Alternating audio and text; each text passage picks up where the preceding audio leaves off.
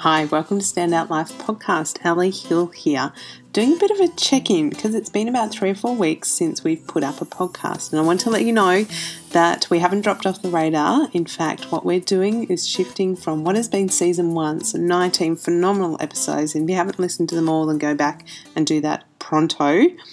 And we're going to be shifting into season 2, where we've got some exceptional people that I've been able to wrangle into the studio and hear their stories about how they live boldly in a really busy world. People like Katie Noonan. We're going to hear from Janine Ellis. Also have spoken to my first international guest that I don't want to spoil the surprise, but it's going to be an exciting one. There's also going to be a few names that you haven't heard of, but they have got incredible stories as well. So the first one of these is going to be coming out next Monday, so make sure you tune into that. But between now and then, I wanted to give you what I call a bit of a standout life hack. So again, talking to people and doing my own research into what does it take to live really boldly. I guess I've got a couple of tips, some strategies and things that have worked for me.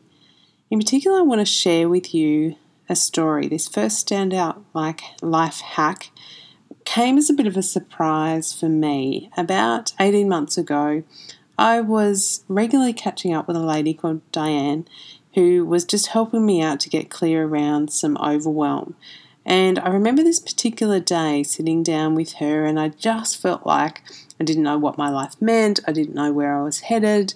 What was it all about? It was kind of like some of the big questions, and there are moments where we ask those questions, right?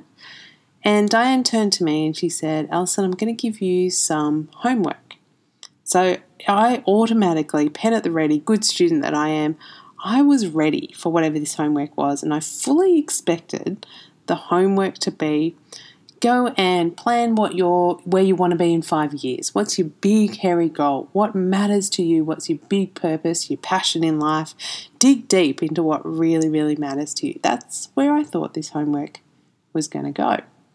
But it didn't. It went down a completely different path that surprised me.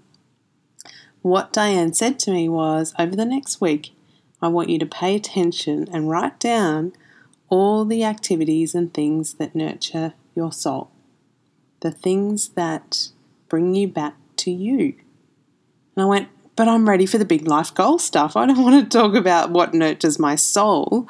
That sounds a little bit, I don't know, touchy-feely, woo-woo. And this is me, right? I'm a psychologist. I deal with the touchy-feely. But even I was going, what about the big life goal? She goes, no.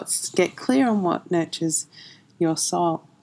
And so over the next week, again, being the good student, that's what I did. I started to really tune in and pay attention to what were the moments, what were the activities in my week that nourished me, that really nurtured my soul.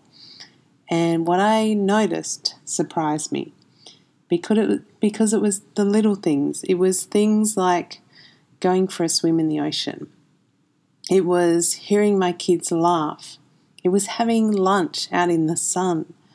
And what I realised from doing this homework, that all of these little moments were completely within my control. In fact, I could schedule them in. None of them needed anyone else to really be involved. They didn't need permission. They actually didn't even cost anything. That it was only me that got in the way of making these things happen. So the week after that, in summer, and we only live 5 k's from the beach. So every day, at some point in the day, I jumped in my car, went down to the beach, literally jumped in the ocean for a minute or two, wrapped myself in a towel, jumped back in the car and went back home to our office at home. And those 10 minutes of taking that activity changed my day. I paid attention whenever I saw my kids to take the time out to really be with them, to make them laugh, to tickle them, to tell them a joke, and really soak up that sound and the noise when it came. And as much as I could, I took my lunch. When I had lunch, forced myself to have a good lunch, and I would take it outside and sit in the sun. So this is your first standout life hack. Over the next week, I'm going to give you the same homework that Diane gave me, and pay attention to what are those little things, what are the activities, what are the moments that nurture your soul. And then pay attention to, can you actually schedule those things in? Make them part of your non-negotiables, make them part of your week. And it's these little moments where I think we get the energy, we get refueled to be able to come back and live boldly amongst the busyness. Thanks for enjoying this Standout Life hack. We'll be back next week with the first of our episode 2, and I look forward to having you tune in then. Till then, take care.